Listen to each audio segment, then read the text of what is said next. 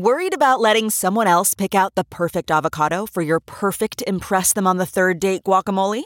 Well, good thing Instacart shoppers are as picky as you are. They find ripe avocados like it's their guac on the line. They are milk expiration date detectives. They bag eggs like the 12 precious pieces of cargo they are. So let Instacart shoppers overthink your groceries so that you can overthink what you'll wear on that third date.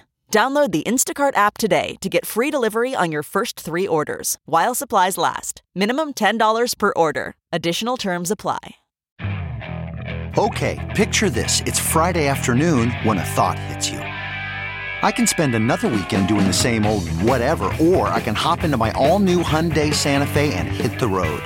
With available H-Track all-wheel drive and 3-row seating, my whole family can head deep into the wild. Conquer the weekend in the all-new Hyundai Santa Fe. Visit HyundaiUSA.com or call 562-314-4603 for more details. Hyundai, there's joy in every journey. One of the important things that was happening at this time is that users were sort of questioning Satoshi as a leader, but not just Satoshi as a leader, any leader as leader. They were starting to really dig into the idea of Bitcoin as a network that was different than some traditional organization. Welcome back to The Breakdown with me, NLW. It's a daily podcast on macro, Bitcoin, and the big picture power shifts remaking our world. The Breakdown is sponsored by NYDIG and produced and distributed by CoinDesk. What's going on, guys? It is Monday, December 13th, and today is a fascinating day. 11 years ago today, Satoshi Nakamoto posted for the last time on the Bitcoin Talk forum. In December of 2010, Bitcoin was in a very, very different place than it is today. Indeed, very few of the people hanging out there on that Bitcoin Talk forum, even in their wildest imagination, would have thought that Bitcoin would have gotten as far as it has as fast as it has. The focus then was on normal issues for a 2-year-old project trying to figure out how it was going to continue to grow. A lot of today's episode is influenced by Pete Rizzo's amazing piece in Bitcoin Magazine last year at this time, looking at this from a 10-year perspective. That piece starts, "They suspected that he was British, that he was Yakuza, that he laundered money. They wondered if he was a woman, laid claim just in case, and joked about f***ing him. They kept contingencies for if he proved crazy, eyed for shifts in his sleep, debated why he spoke and didn't speak, and sent him eager patches signed with pretty please. To be sure, by the waning days of 2010, Satoshi Nakamoto was still acknowledged for inventing Bitcoin and was respected for growing the world's first decentralized digital currency into a $1 million market. But as frustrations with his authority and his availability built, it became all too common for users to decry Satoshi the admin, Satoshi the bottleneck, Satoshi the dictator. If it can be said a quiet clamor against Bitcoin's creator had been simmering since summer, it soon became something of an outcry.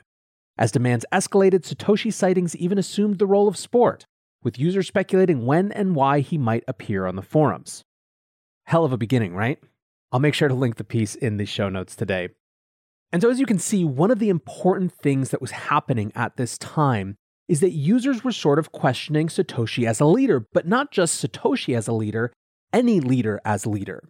They were starting to really dig into the idea of Bitcoin as a network that was different than some traditional organization. On those same Bitcoin Talk forums, Shadow of Harbinger wrote, "There is no single mastermind in open source. It's more of a brain where a single human is just a cell. If one day Satoshi says, okay guys, I was just a joke with this Bitcoin thing, I'm closing down the project, we would simply fork the code." Gavin Andreessen, one of the most important early developers of the project, said something similar, writing, "If Satoshi goes rogue, then the project forks." Another important thing at this time was that Bitcoin was bolstering its defenses against attack. On August 15th of 2010, 184 billion Bitcoins appeared on the blockchain. Everyone scrambled to fix the issue, but it was Satoshi who ended up writing and pushing the patch. In many ways, this actually reinforced people's worry that the network was a little too reliant on Satoshi. As the fall came, it saw more and more questions coming into being around numerous parts of the Bitcoin system, including fees, block size, even the number 21 million of Bitcoins. With all this fantastic and fascinating amount of technical debate, Rizzo really presents it as all part of the same overall story, which is the community of developers starting to challenge Satoshi's default authority, which was really more about them setting a path for how the Bitcoin network could operate and collaborate going forward, more than just solely a critique of a single leader.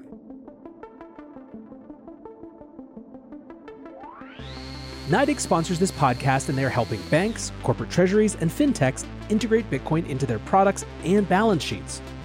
See why Bitcoin means business at NYDIG.com/NLW. That's NYDIG.com/NLW.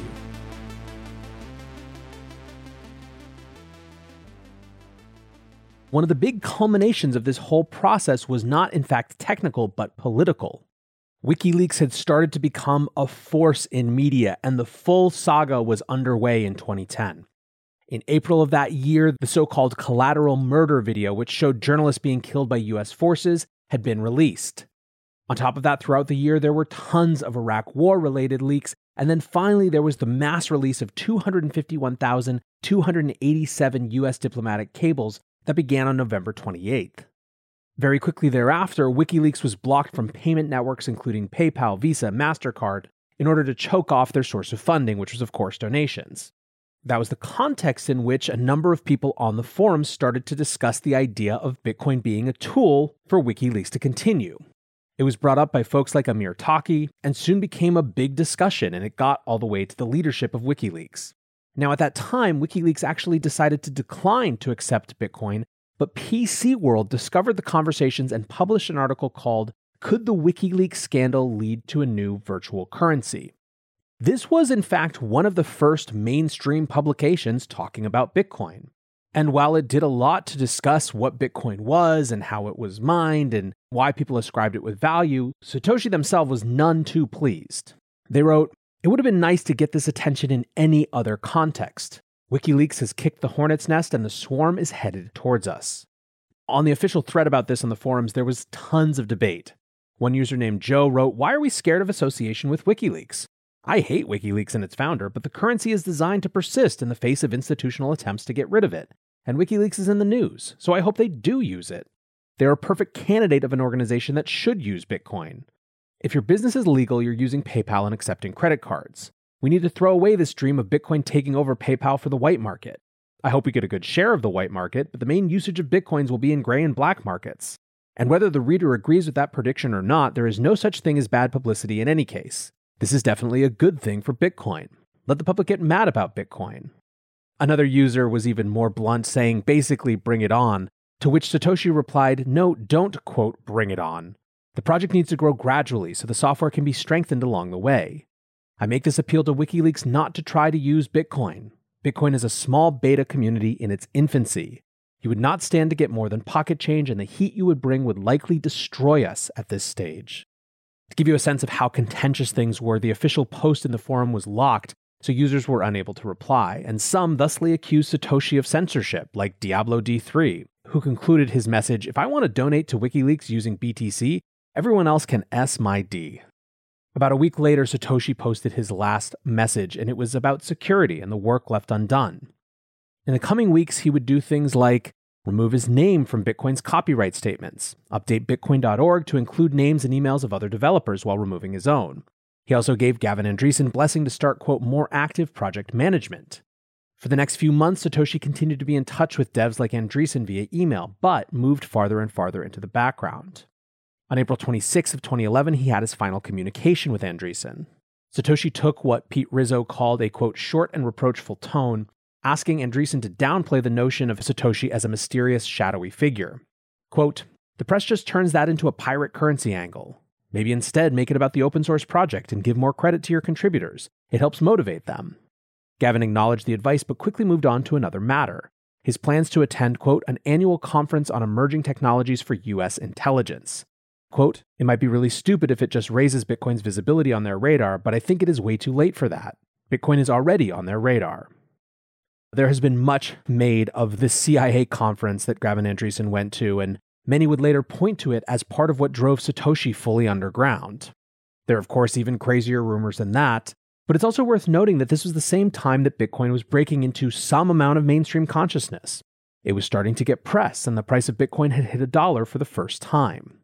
What combination of fear of revealing by government authorities or state attack versus finding oneself an outsider in one's own project because more people have come in and are demanding something that you're not willing or able to give, it was that made Satoshi leave. The important thing to note was that he left.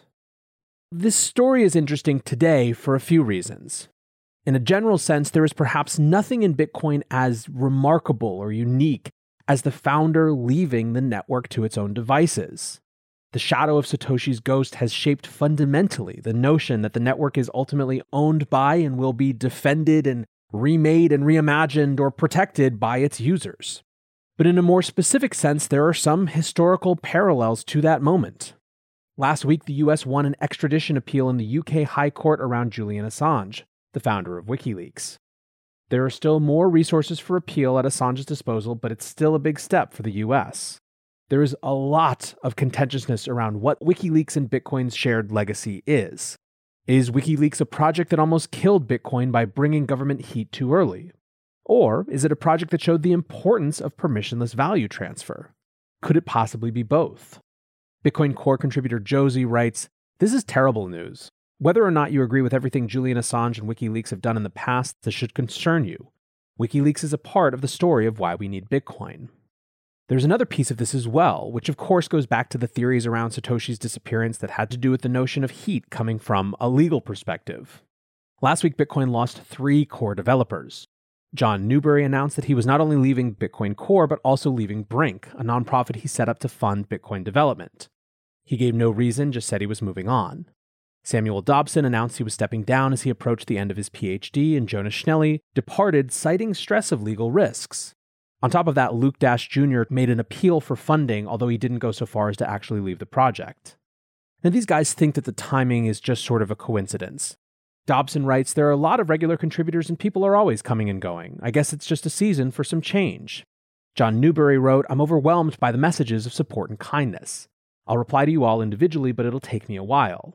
In the meantime, this has nothing to do with Mesh Collider's departure. This has nothing to do with Craig Wright, scammers, comment, or lawsuits. This has nothing to do with funding. I'm more excited about Bitcoin and Bitcoin development than ever.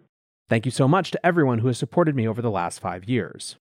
Jonas Schnelly wrote, "You may ask, why step down now? What happened? Sometimes interests shift and you can't do much about it.